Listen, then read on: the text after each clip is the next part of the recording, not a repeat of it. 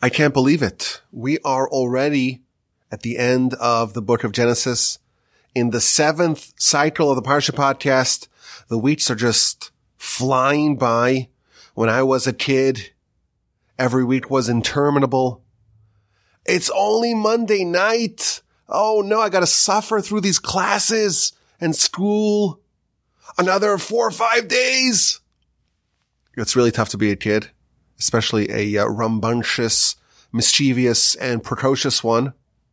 But now we're adults, and we have the Parsha podcast, and we have the tremendous privilege of studying Torah together each week. And it's such a delight, and it's such a joy, and we're so fortunate. And the weeks, they just fly by. We just started the 7th cycle, and now we are already at the end of the book of Genesis. How lucky are we? How fortunate are we? We're studying together. Yes, there may be some geographic distance between you and me. I'm in the Torch Center in Houston, Texas. I'm with my trusty microphone in my trusty studio. And where are you? I don't know. You're in your car. You're on your commute. You're on the train. You're doing exercise. You're preparing for Shabbos. You're relaxing next to the cackling fire. My favorite are those who tell me that they play the podcast as they're falling asleep. I like it because it means that they listen to the whole podcast, but also when they're going to sleep, their guards are down a little bit and I'm able to persuade them and brainwash them when they are at a weakened state. That's just a joke. I just like it because it gets me the extra downloads. But regardless, we're together and we're close at heart and we're studying together. This is the Parsha podcast for Parshas Vayechi. The word Vayechi, of course, means, and he lived. And ostensibly, the Parsha should be about the life of Jacob. And the whole Parsha talks about his passing. It begins, he's really old, and he secures a promise from Joseph that Joseph will not bury him in Egypt. Instead, Jacob will be brought to Canaan and will be interred in the cave of the patriarchs. Joseph's 2 sons, Ephraim and Manasseh, Jacob elevates them. They are like Reuven and Shimon. They are on the level of tribes on their own. And then he blesses Ephraim and Manasseh with the iconic crisscrossing of his hands. And then chapter 49, it's one of the most poetic and richly layered portions in the Torah. Jacob gathers his sons, and he's going to reveal to them what's going to happen to them in the end of days. And he gives them each a blessing, like Moshe does later on at the end of the Torah. Jacob, before he passes, he blesses the tribes, the individuals in this instance, the 12 sons of Jacob. Moshe blesses the 12 tribes once those 12 individuals have burgeoned into very numerous tribes. And he goes through each one of the sons, one by one. Each verse has multiple, often disparate meanings, and the commentaries work prodigiously to decipher the subtle and nuanced messages of Jacob's blessing. And after he concludes his blessings, he dies, and he is mourned, and he is embalmed. And Joseph goes to Pharaoh and secures permission to bury Jacob in Canaan. And we read about Jacob's funeral cavalcade traveling to Canaan and the extended 7-day eulogy that he was given. And the Parsha and the book end with the aftermath of Jacob's death. The brothers are worried. Maybe now that Jacob is no longer with them, Joseph will exact his revenge. And he calms them down and he reassures them and he promises to sustain them. And then we have finally the last item in the Parsha and in fact in the book, the death of Joseph and his prophecy foretelling the ultimate redemption from Egypt. So it's an interesting curiosity. The parsha is called Vayechi, and he lived, and essentially the whole parsha is about his passing. But I want to focus on the main subject, the central component of the parsha, the blessings that Jacob dispenses to his boys before he passes. It's very interesting and very instructive, as we shall see. Now, this is a subject that we've spoken about in the past. Please God, we will speak about it again in the future. We hope to advance the subject a bit further today. It's a very big subject. It's a very important subject. We cannot give it sufficient treatment in only one podcast. It's just too big, but it will fit in nicely with some of the other times that we've spoken about it. And I think it will help reinforce and broaden this very critical subject for us. So chapter 49, the penultimate chapter of the book of Genesis, Sefer Bereshis, Jacob gathers his sons. Hey, Asfu, gather, and I shall tell you what will happen to y'all, to you, in the end of days. Rashi tells us that Jacob wanted to reveal the end. What's going to be at the end? Now, we don't know what he's referring to because Jacob's prophecy conked out on him. God did not want Jacob to reveal to his sons what he had intended to reveal to them. And instead, Jacob switched his message and started saying other things. He was going to reveal to them what's going to happen at the end of the days in the Messianic era. That message, of course, relied on prophecy. And then all his sons assemble. And then he blacks out. He doesn't have that Shekhinah resting upon him. He doesn't have the divine presence resting upon him. And he's no longer able to convey what he had planned to say. And in Rashi's words, he began saying other things. Well, what does he say?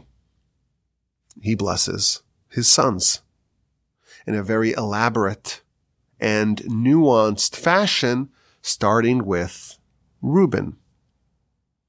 And if you read these blessings, certainly the first 3 sons, it does not sound like a blessing at all.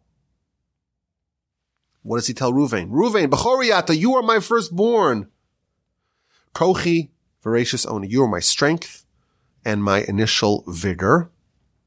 What does Rashi say? This is an unforgettable Rashi. Rashi says, what does it mean that Reuben was Jacob's strength and initial vigor? Reuben was conceived from the first seminal emission of Jacob's life.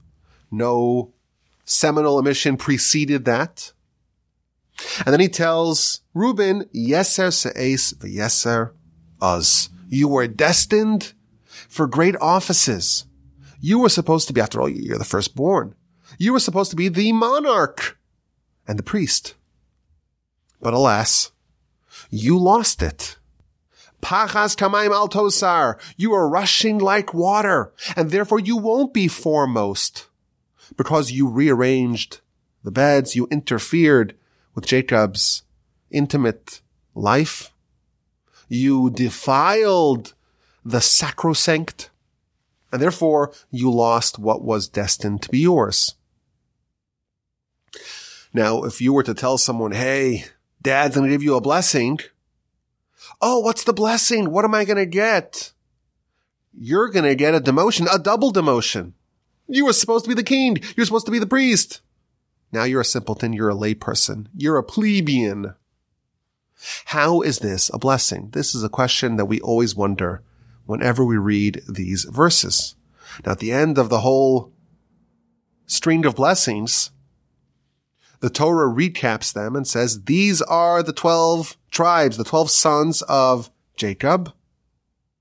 Vayivarach osam, and Jacob blessed them. They were all blessed.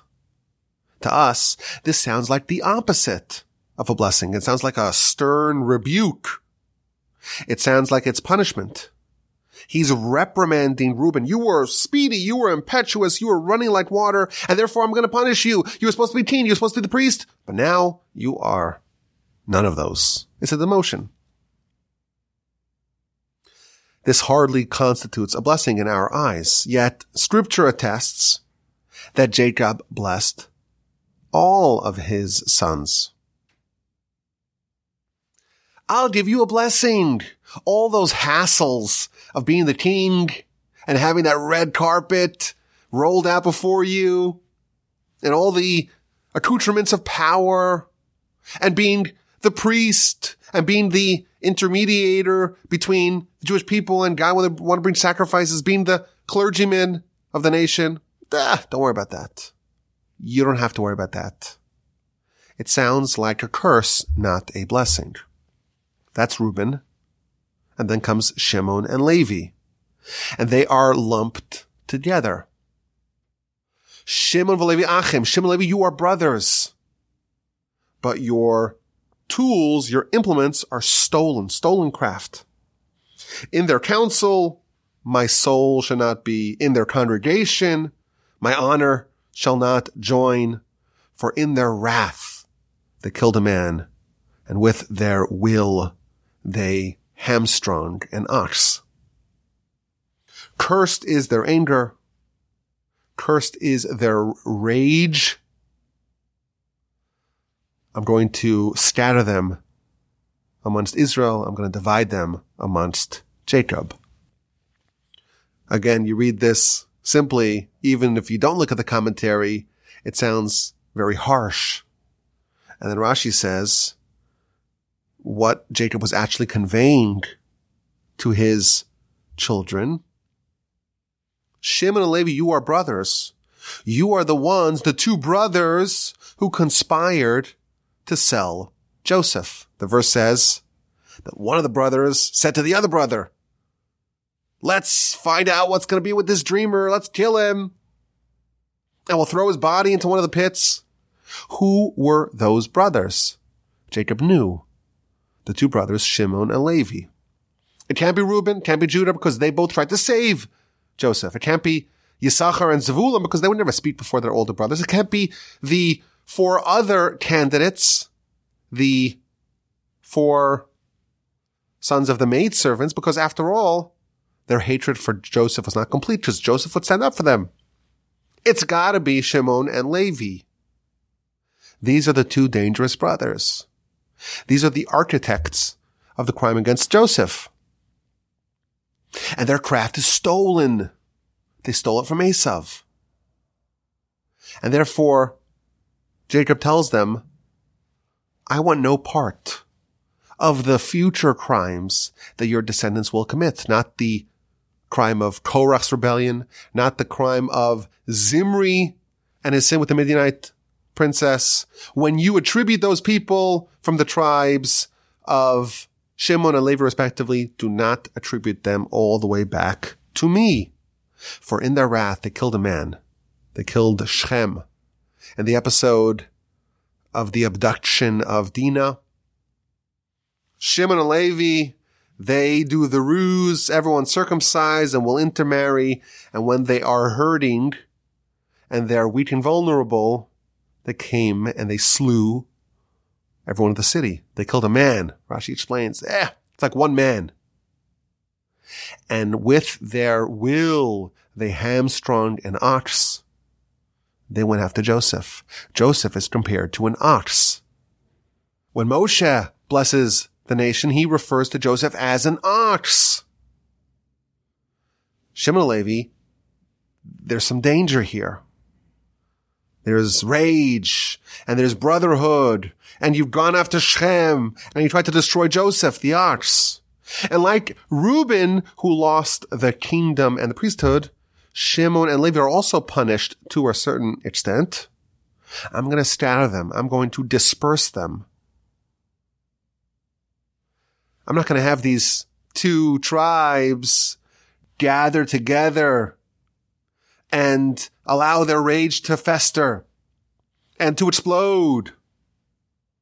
Shimon, you are going to be scattered. You're going to be itinerant. You're going to be wandering. Your descendants will be poor people who have to go beg for food. Scribes who need to peddle their wares. And school teachers who need to travel to every city. and you'll be scattered. Oh, and Levi, you won't even have a portion in the land. You'll have cities that are peppered throughout the land, and you'll also be supported by the tithes of all the nation's farmers. And if you got to be by every farm and every threshing room, you have to be there to collect your tithes. You're not going to be gathered together. These two are a dangerous mix. When they get together, it's a tinderbox. I will separate them, and they won't be such disastrous conflagrations of rage and the deployment of the weapons of Esav. So again, we have something that we're told is a blessing, and it sounds like a stinging reproachment and a demotion, yet somehow it's classified as a blessing. Now, next comes Judah, and Rashi tells us that Judah tried to slink away. He's like, oh no, what's going to be if Jacob reprimanded Reuven, Shimon, and Levi, and now it's my turn. He's going to tell me all about what happened with the episode of Tamar, my daughter-in-law.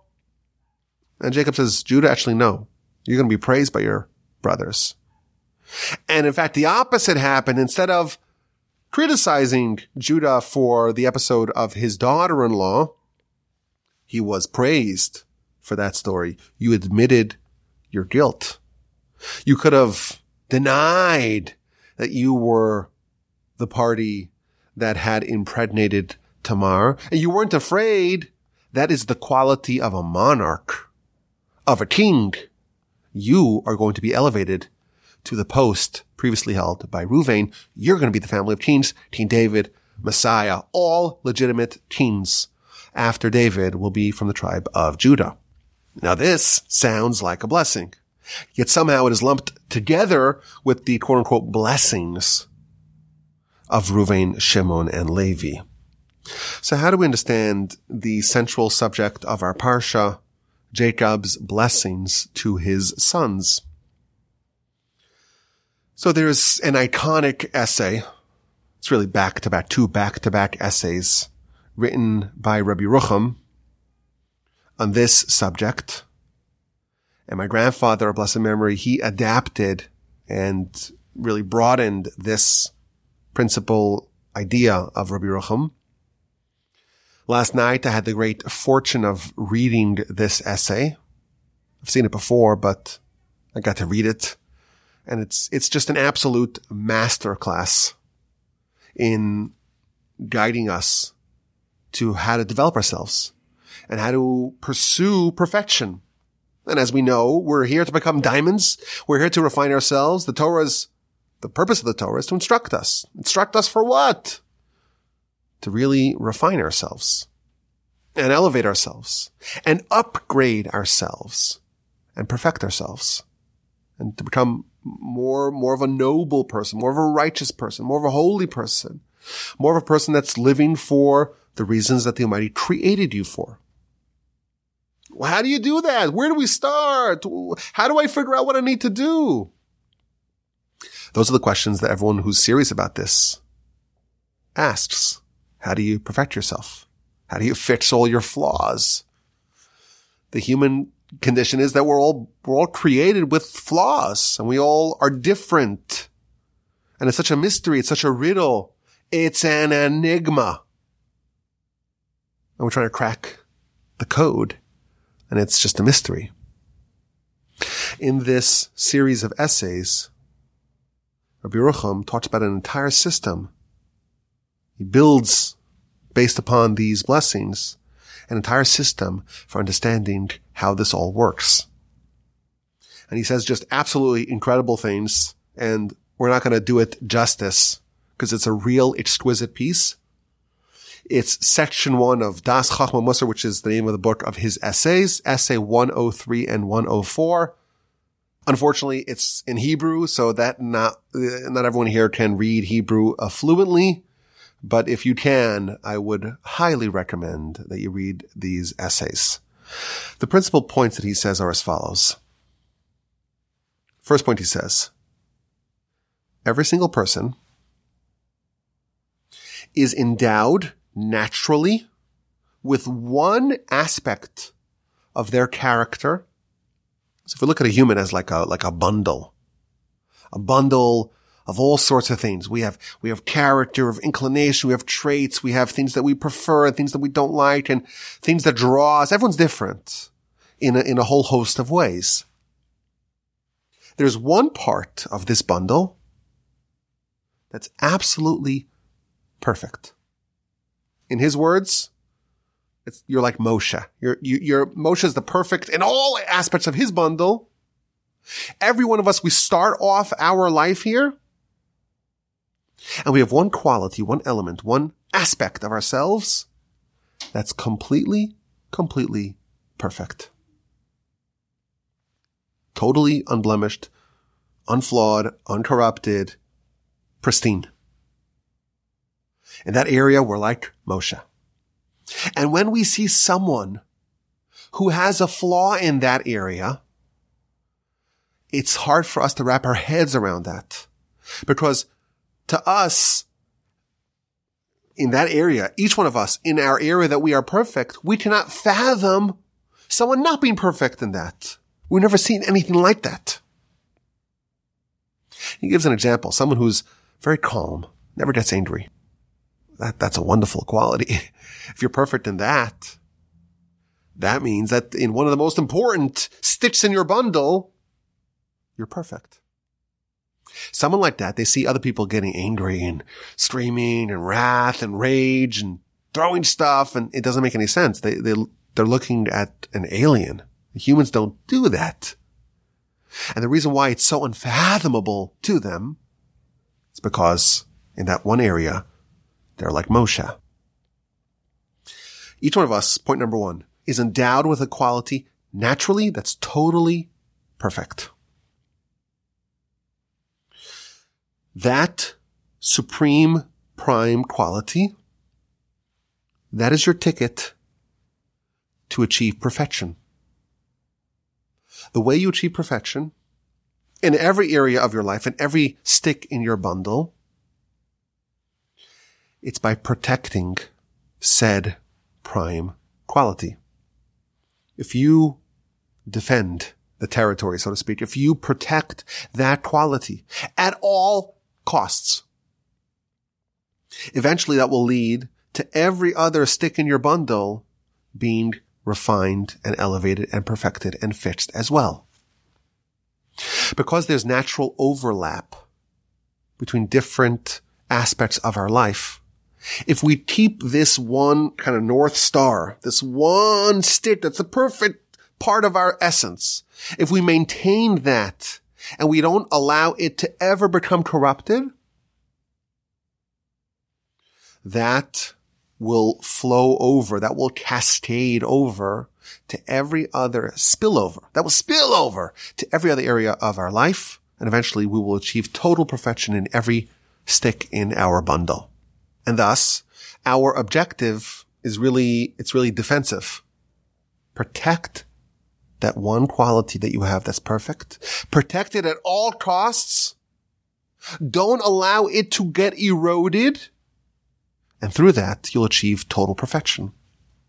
If you defend those qualities, it will spill over to every other area of life, and you will ultimately perfect every part of your being.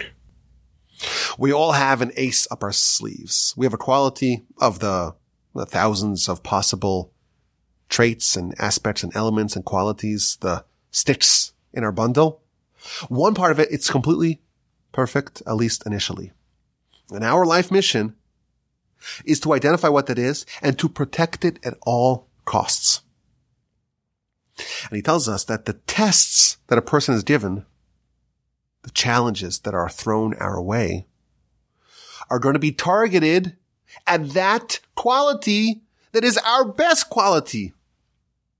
Specifically in the area that you're strongest in, that's where you're tested. And there's a certain interesting paradox over here. People may feel, well, this area I'm constantly struggling in. I'm getting tested in this area again and again. It must be an area of vulnerability. But the truth is, the area that you're tested in is precisely the area that you have the most ability in.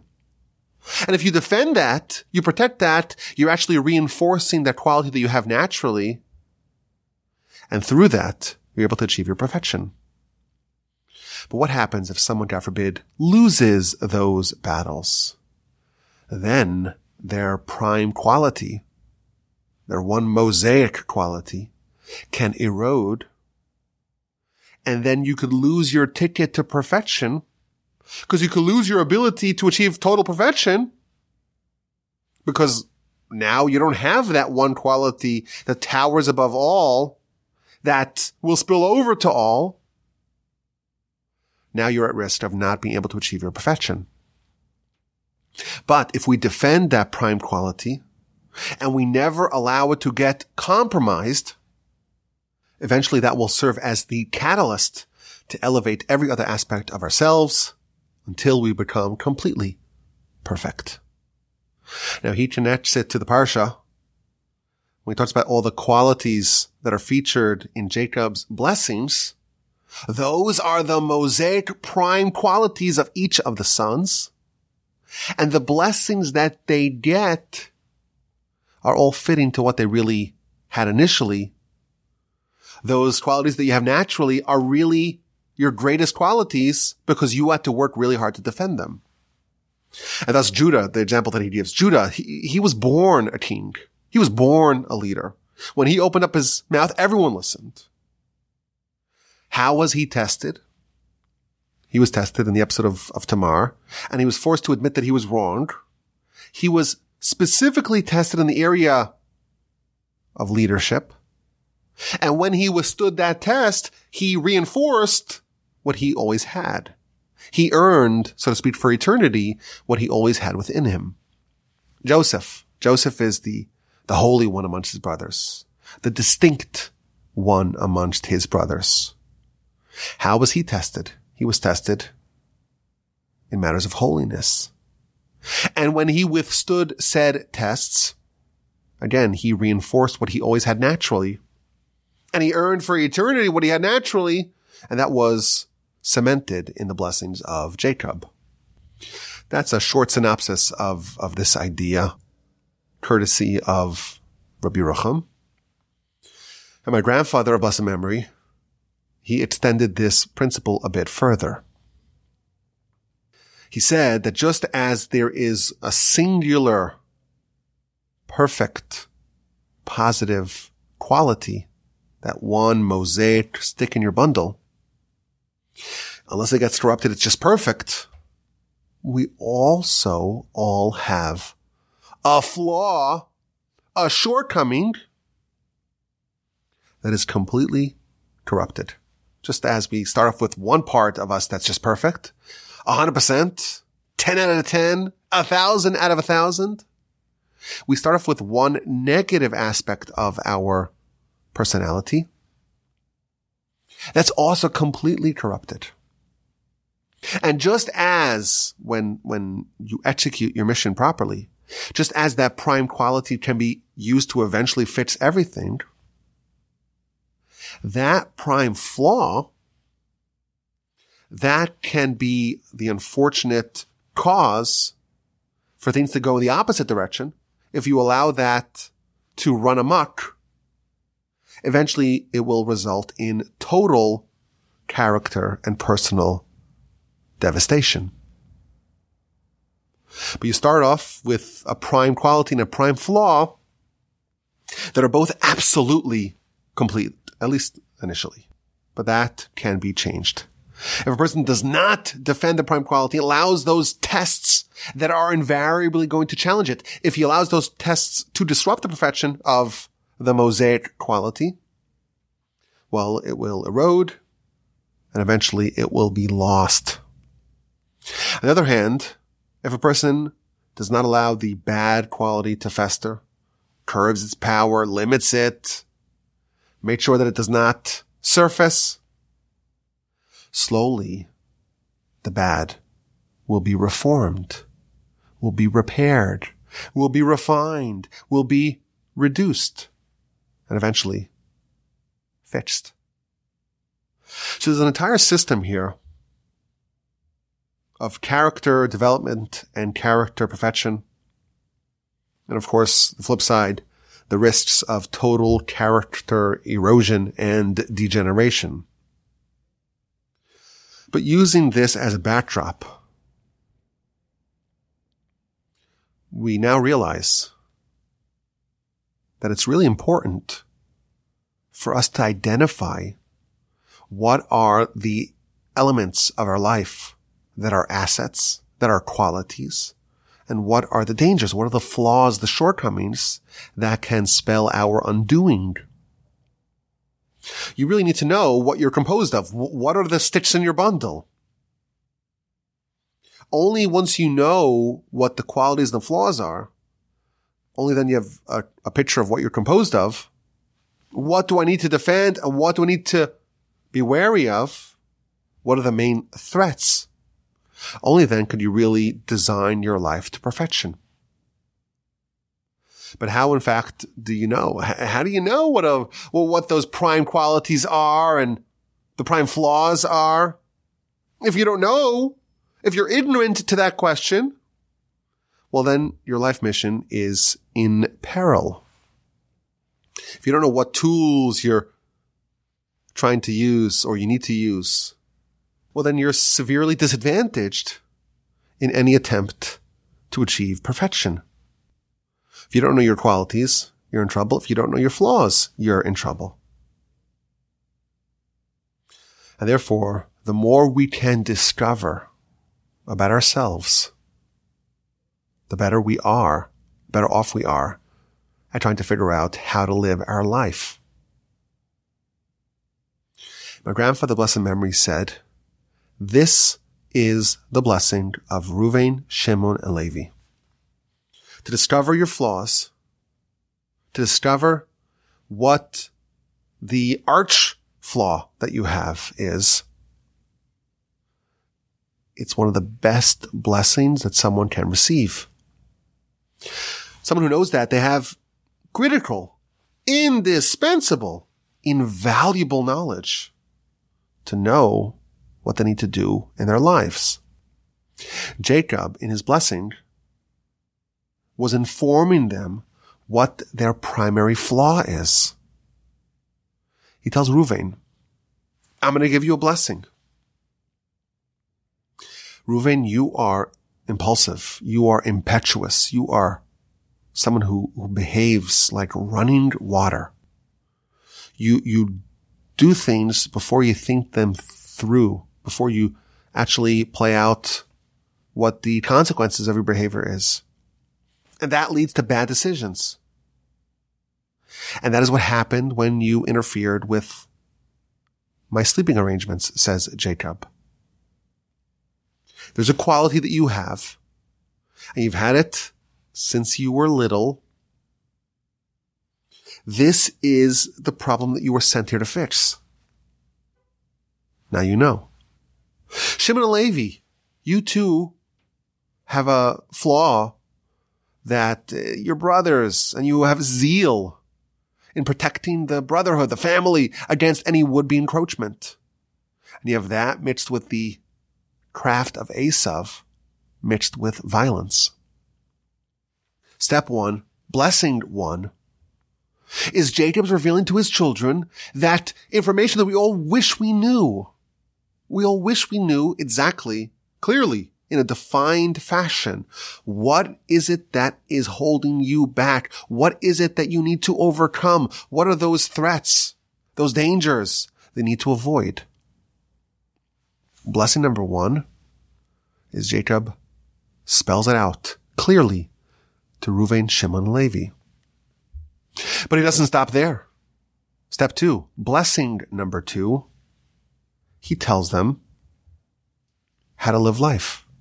He positions them to be able to avoid constantly butting their heads into this flaw. He designed their life in a way that they can live notwithstanding this terrible flaw that they have. You have a flaw. I hate to say it. Even even you. We all have flaws. Only God is perfect. Only angels are flawless. Even Moshe. Moshe, as we like to remember, is the most criticized person in the whole Torah. Even though he's the most perfect one.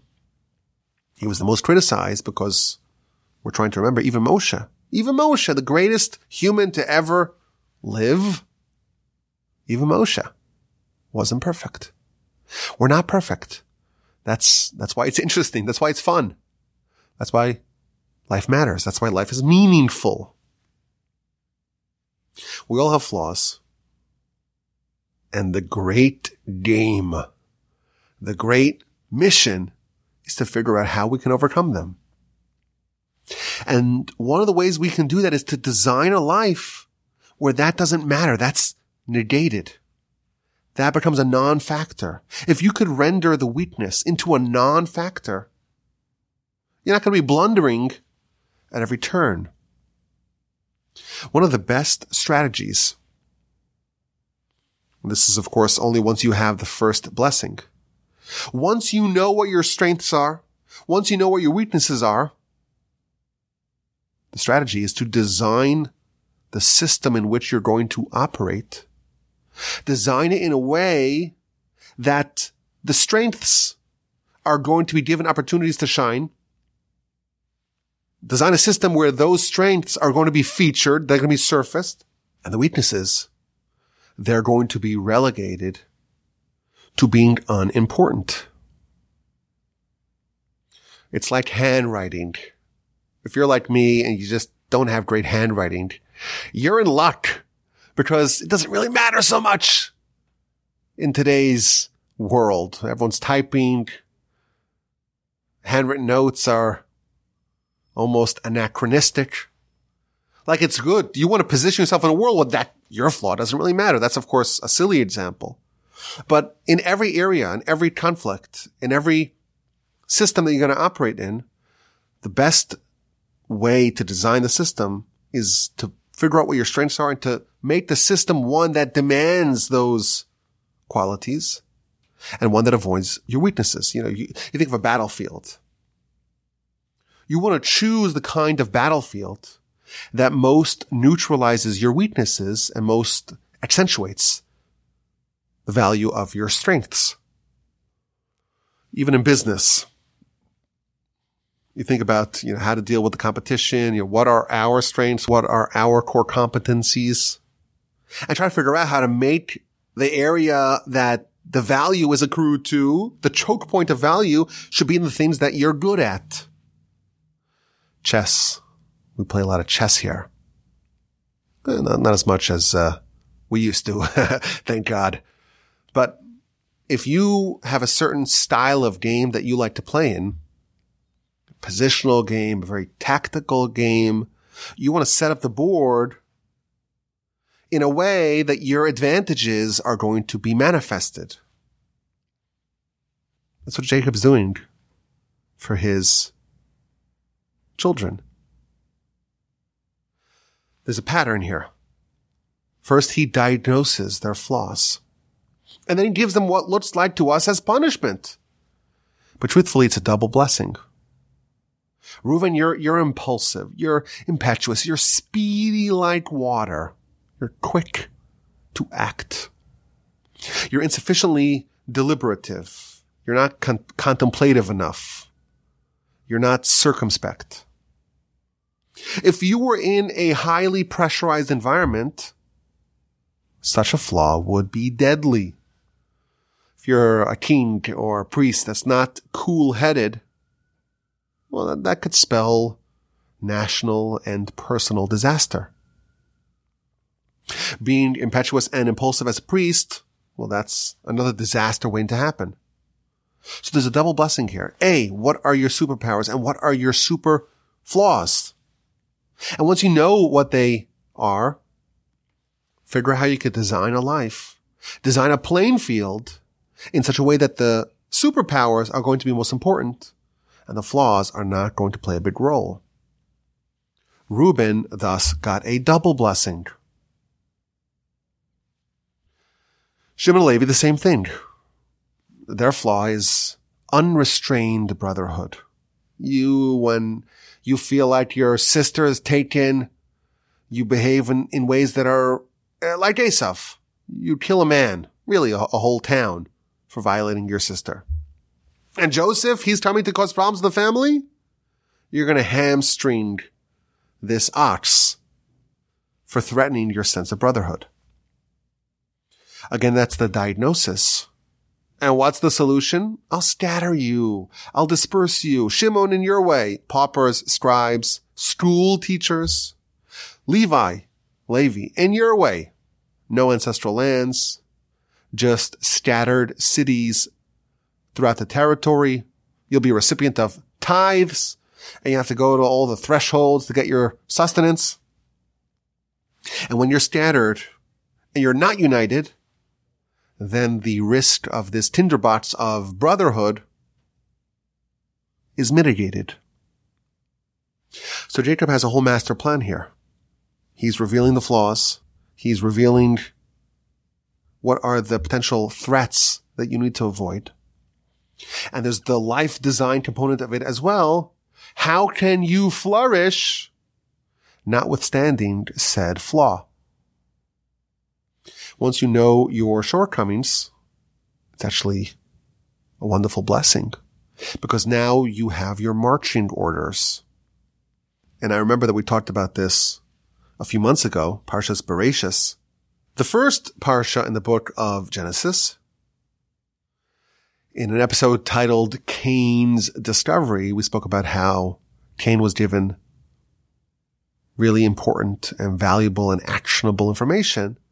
And he didn't realize it. It sounds bad when you discover it. But once you put it in context and you realize how important it is in fact a great blessing. I want to take this whole subject a step further. Reuben, his flaw was that he would act before he thought things through. He's impulsive. He's running like water. How does the blessing start? There's a little preamble. Reuven, Bechoriata, Reuven, you are my firstborn. Kochi, my strength. Bereshis, Oni, and the first of my vigor. So Rashi says, referring to the first drop that produced Reuven. I saw for the first time an incredible midrash. The midrash connects this story, this blessing to Reuven, to one of Reuven's descendants, namely a gentleman by the name of On ben Peles. You may recall in the book of Numbers, in Parshas Korach, there is a rebellion. Korach is Moshe's first cousin, and he launches a rebellion against Moshe and Aaron. And he has with him a motley crew, 250 unnamed leaders of the people, plus Dasan and Aviram, Dathan and Abiram, and a gentleman by the name of On ben Peles. And they question Moshe's superiority. Are you better than us? The entire congregation is holy. Why do you elevate yourself above everyone else? It doesn't end up well for Korach and his co-conspirators, and I apologize for spoiling the story for you. Some of them are swallowed by a sinkhole, some of them are consumed by a divine fire, and some of them die in a plague. Of all these mutineers, only On ben Peles survives.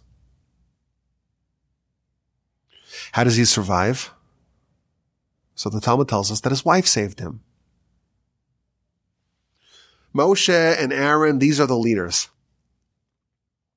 Comes along Korach and says, no, you're not legitimate. I'm really the leader, not you.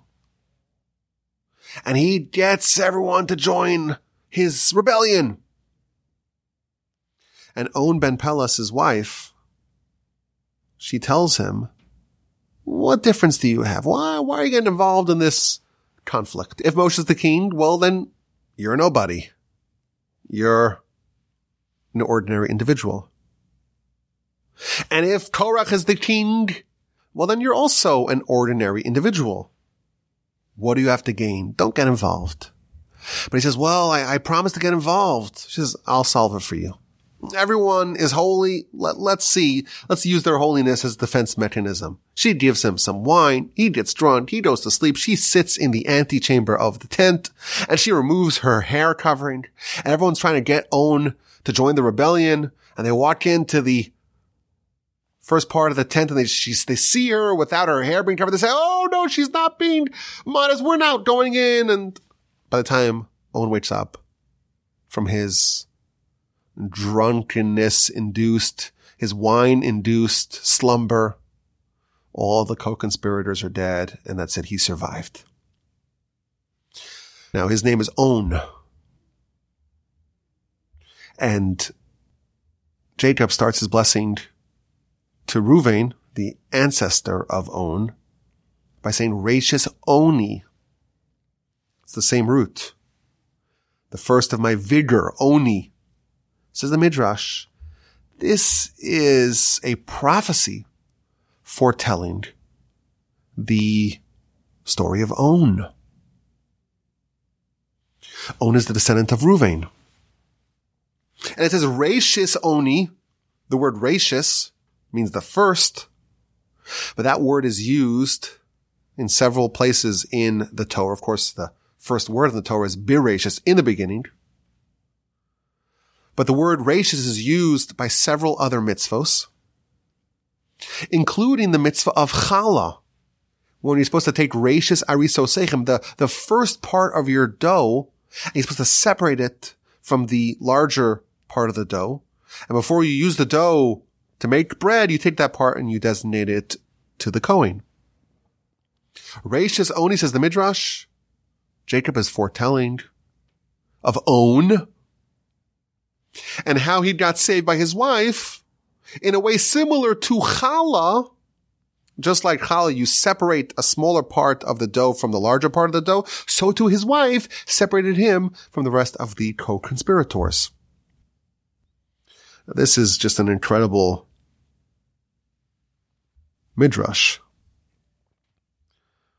There's some sort of connection between Reuben and his descendant On, and somehow over here, when Jacob's about to give the blessing to Reuven, somehow it's noteworthy, it's important, it's pertinent, it's germane to tell us about his future descendant, On ben Pelas. Now, in general, in the whole story of On ben Pelas, his wife tells him, well, why are you joining the rebellion against Moshe and Aaron? If Moshe and Aaron, well, they're the leaders, you're nothing. And if Korach, he's the leader, you're still nothing. Why are you getting involved? And there's an obvious question. His wife told him something so supremely logical. What, in fact, was On ben Pelas originally thinking to join the rebellion? She says, well, you have nothing to gain. Well, if you had nothing to gain, then why was he initially motivated to join the rebellion? I think we see the answer here in this midrash. On is a descendant of Reuven. Reuven's flaw is that he's impetuous, he's impulsive, he acts before he thinks.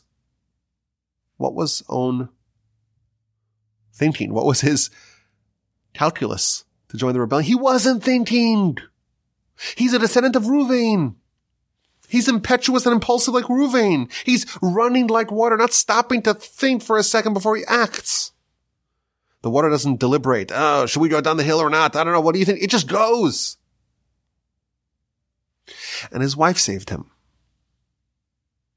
How? Like challah, Rashis arisosechem. Challah, it's a really interesting mitzvah. You're ready to bake. You have a whole dough. It's been a long process to turn the initial seeds into the stalks of wheat, and you've now had flour and you mixed it and you have dough. And the oven's hot. And you're hungry. Before you bake something, you You have to separate part of it and say, this I'm not baiting. This is the same pattern as what's happening with On. He wants to do stuff. He wants to bait stuff, so to speak. And his wife slows him down and says, like Chala, she's going to separate before you bait something. Before you actualize your ideas, you have to maybe consider that you have to separate a part of it. What part should be baked and what part should not be baked. It's interesting that this mitzvah is one of the mitzvahs that are the domain of the women. Perhaps men tend to have a tendency to be more On-like, more Reuben-like, to act maybe without thinking sufficiently. Maybe this is why Chala is a woman's mitzvah, and part of her role to bring about better judgment, to separate the bakeable from the non-bakeable. But I found this to be very interesting, that in the episode of Reuven, and when Jacob lines up, so to speak, the flaw that he has, and the flaw that he's going to perpetuate to his children, because we see that the descendants of these 12 individuals are going to harbor the qualities of their forebearer. And we see in a very similar way, to what Jacob tried to do for Reuven, On's wife did for him. And if we look at Shimon and Levi, we find something similar. Shimon and Levi, they're brothers, and they maybe are using some of the modus operandi of Esav, and they are uprooting or hamstringing an ox. But if you study their stories, you'll find something really interesting. There's a divergence between the path that Shimon takes versus the path that Levi takes. Levi becomes the most elevated of the tribes. The clergy, the Levites, and the Kohanim from the tribe of Levi. Moshe and Aaron from the tribe of Levi. The most noble and holy of the tribes is Levi. Even in Egypt, the tribe was not enslaved. They never ceased to circumcise, even in the wilderness when it was considered dangerous to circumcise. Levi always did. When the Jewish people did the golden calf, Moshe issues a call to arms. Mila Hashem Elai, who's going to come join me in eradicating this menace? And all the Levites came, and they slew all the perpetrators. So we see a problematic, to a certain extent, son of Jacob. And he somehow catapults and ascends to becoming the greatest of the tribes. By contrast, Shimon ends up being the lowest of the tribes. And the episode of Zimri, as mentioned in Rashi, the leader of the tribe of Shimon, he comes to Moshe with a Midianite princess. Is this woman permitted or is she prohibited? She's prohibited. Well, who permitted for you to take the daughter of Jethro? And then in a very public fashion begins to sin with this woman. And then Pinchas, from the tribe of Levi, he comes in and he smuggles in a peg, and we remember the story. It's quite memorable. And he skewers them. And the whole tribe of Shimon is really in on this. And they were all punished for it. And when Moshe blesses the nation at the end of the Torah, there's one tribe he doesn't mention. And it's the tribe of Shimon. And it's an interesting divergence. These two brothers, when Jacob assesses them at the end of his life, they are the same. They have the same diagnosis. And Jacob gives the same prescription to solve said diagnosis. Yet they end up in such divergent places. And it's not just that they end up in different places. Levi becomes the best, and Shimon becomes the worst.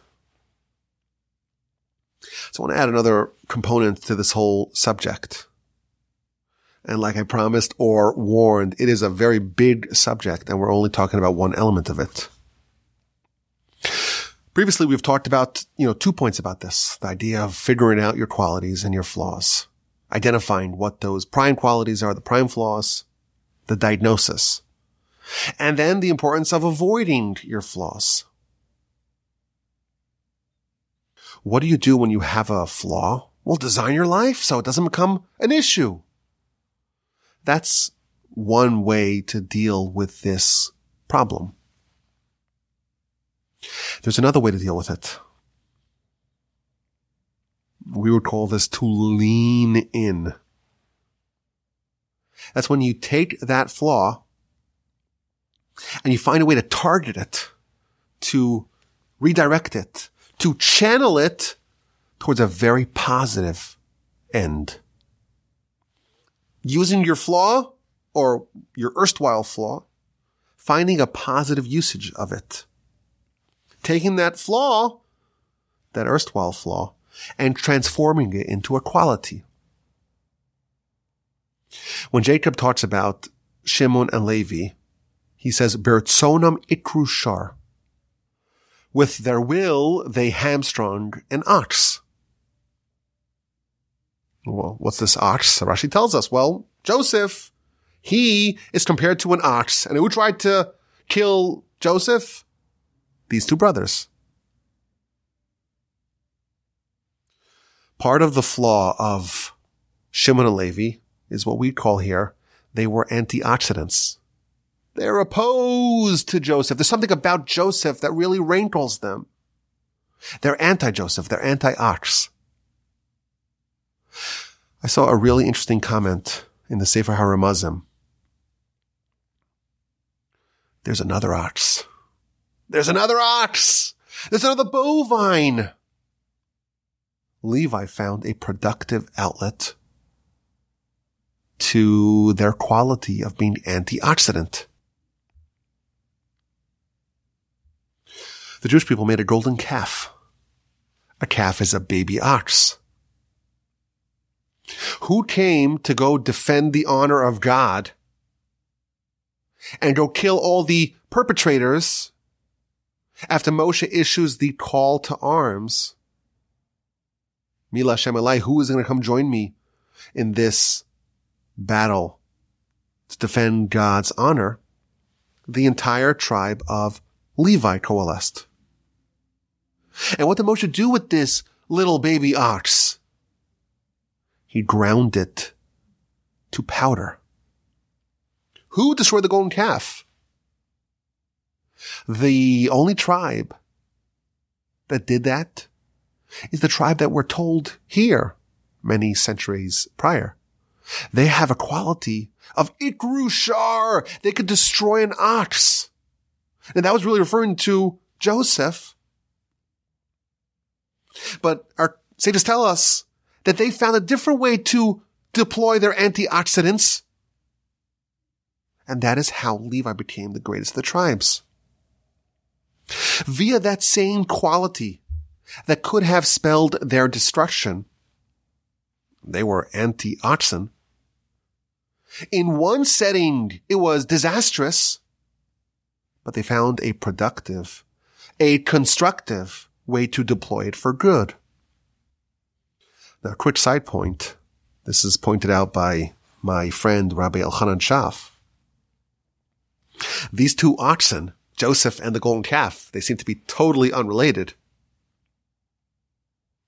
Joseph is compared, like many of the tribes, to animals, and Benjamin is a wolf, and Dan is a snake, and Yisachar is a donkey, and Judah is a lion. Okay, so Joseph is an ox. Oh, and the golden calf is a baby ox. They seem to be totally unrelated. But how did they make the golden calf? Do you remember how they made the golden calf? A couple days before the Exodus, Moshe was looking for the bones of Joseph. You can't leave without the bones of Joseph. And where were they? They're hidden And Moshe takes a little plate and writes on it, Alei Shor, arise, O ox. And he throws it into the Nile. And the bones of Joseph surface. And some enterprising member of the Erev Rav, of the mixed multitude, ran into the Nile and snatched that little plate. And then when Aaron issues the call to everyone give their gold, we're going to make the festival for God tomorrow, he throws all the gold into the fire, and that member of the mixed multitude takes that same plate that Moshe wrote on it, Alei Shor, arise, O ox, and throws it into the fire. And what comes out? A little baby ox, a golden calf. So what this means, I don't know. But there's some connection between ox 1 and ox 2, Joseph, and the golden calf. And Levi starts off his tenure as an antioxidant against Joseph, but then he somehow matures into the best version of this, and he destroys the other ox. He's still an antioxidant, but he destroys it. This time it's not the ox of Joseph, it's the golden calf. Now, if we follow this through line, we see that Korach, he's also from the tribe of Levi, and he's also an antioxidant. What does he tell Moshe and Aaron when he launches his rebellion? It's almost identical to what the brothers tell Joseph. After Joseph has his dreams of grandeur, they say to him, are you going to rule us? Are you going to dominate us? You're no better than us. What does Korach tell Moshe? The entire creation is all holy. And why are you going to rule over us? Why are you going to lord over us? Korach used his antioxidant for a destructive force.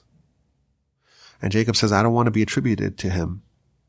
But the rest of the tribe, they found a productive use for this quality. And that not only mitigated any harm that could come from it, it actually catapulted them to the highest of heights.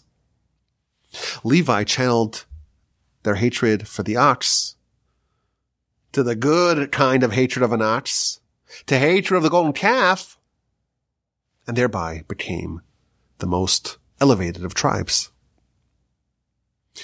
Shimon, by contrast, they also remained antioxidants. And Rashi tells us that in the episode of Zimri, when they went up against Moshe, and they were skewered by Pinchas. And after that happened, the whole tribe was belittling Pinchas.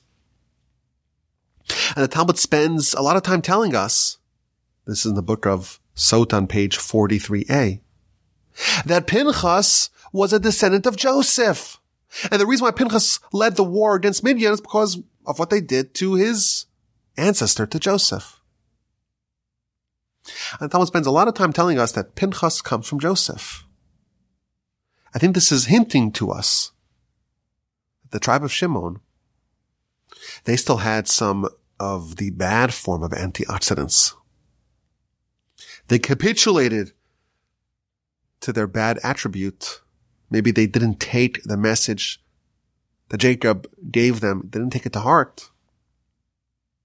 And thereby they descended and became the lowest of the tribes.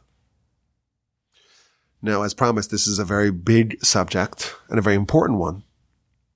Because, we're in the Parsha podcast. We're not just here to have fun. Well, we are here to have fun. Oh, of course. But we're here to learn something, to elevate ourselves and hopefully achieve a higher level of enlightenment, of refinement. And we have to realize that we're all different.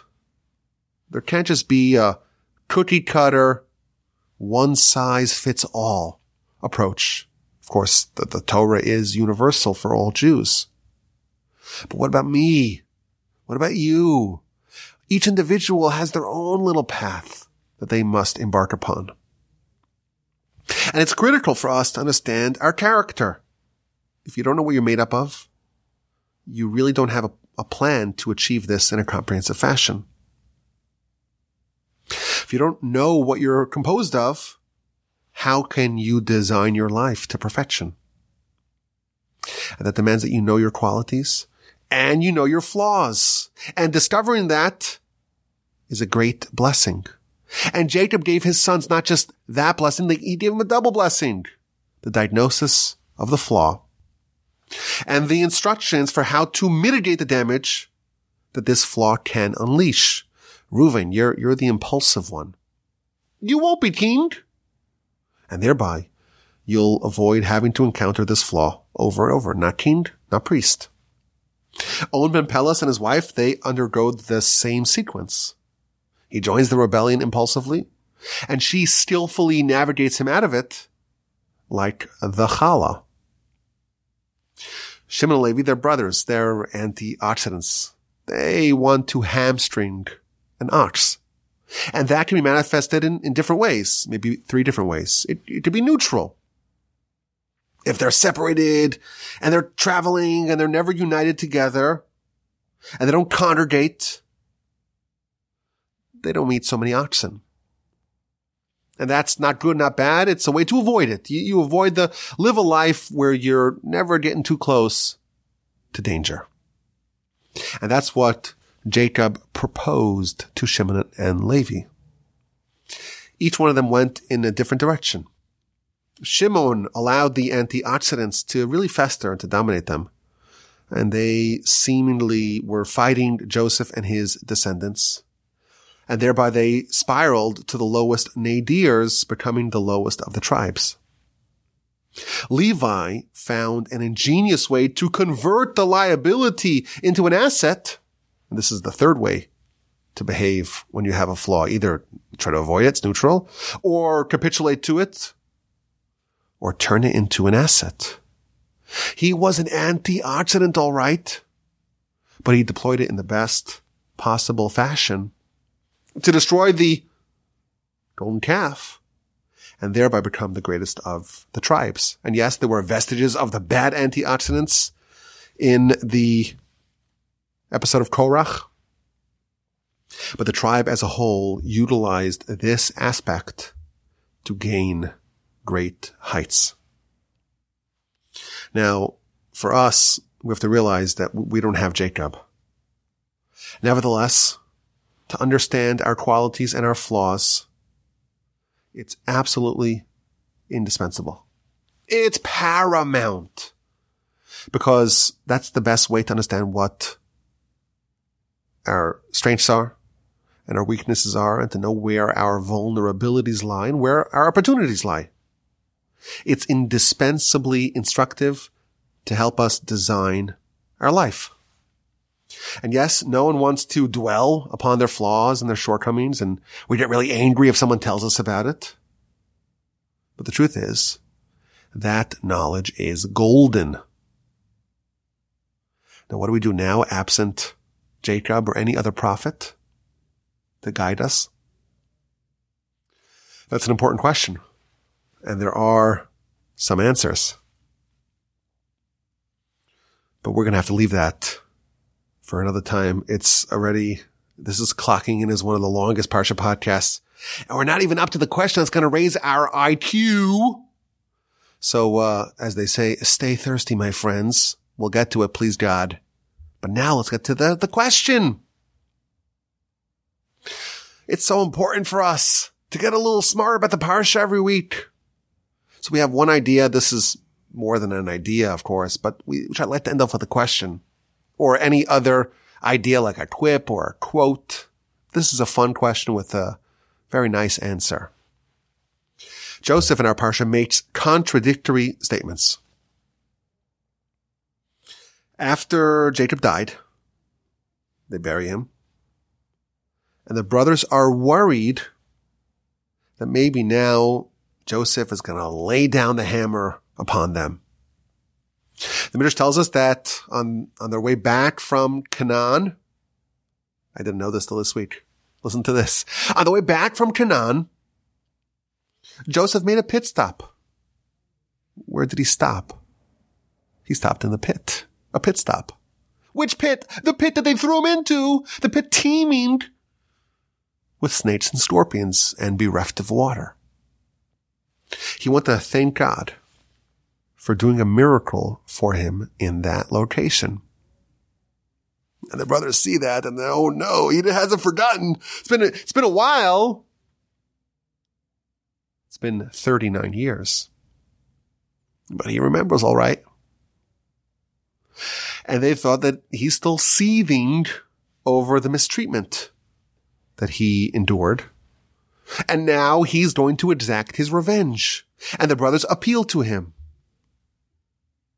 And they say, we'll be your servants. And Jacob told us to tell you this before he died. Joseph's response seems to be a bit contradictory. Chapter 50, verse 19 and verse 20. Vayomer Elohim Yosef, Yosef says to them, don't be scared. Am I in God's place? You thought evil upon me, but God thought goodness upon me. God wanted me to be put in this position.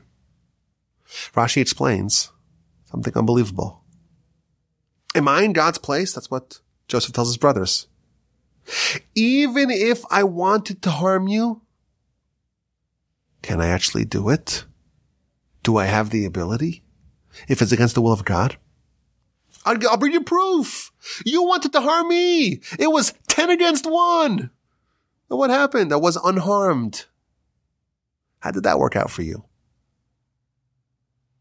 Joseph is telling his brothers, no one can harm another person unless that's the will of God. Even if I wanted to harm you, I can't do it. God's in total control. Even if I wanted to harm you, I can't. To the untrained eye, it looks like Joseph has all the power.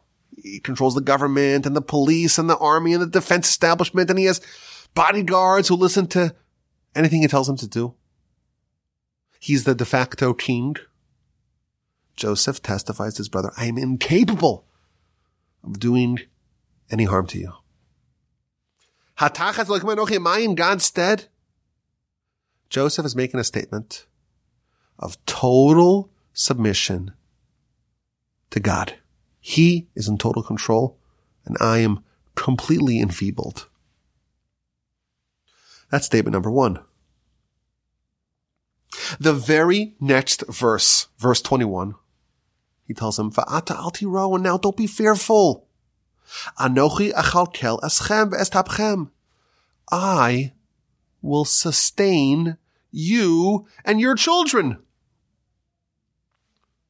I'm going to sustain you and your children? Joseph, you just told me you have no strength, you have no power, you have no ability outside of God.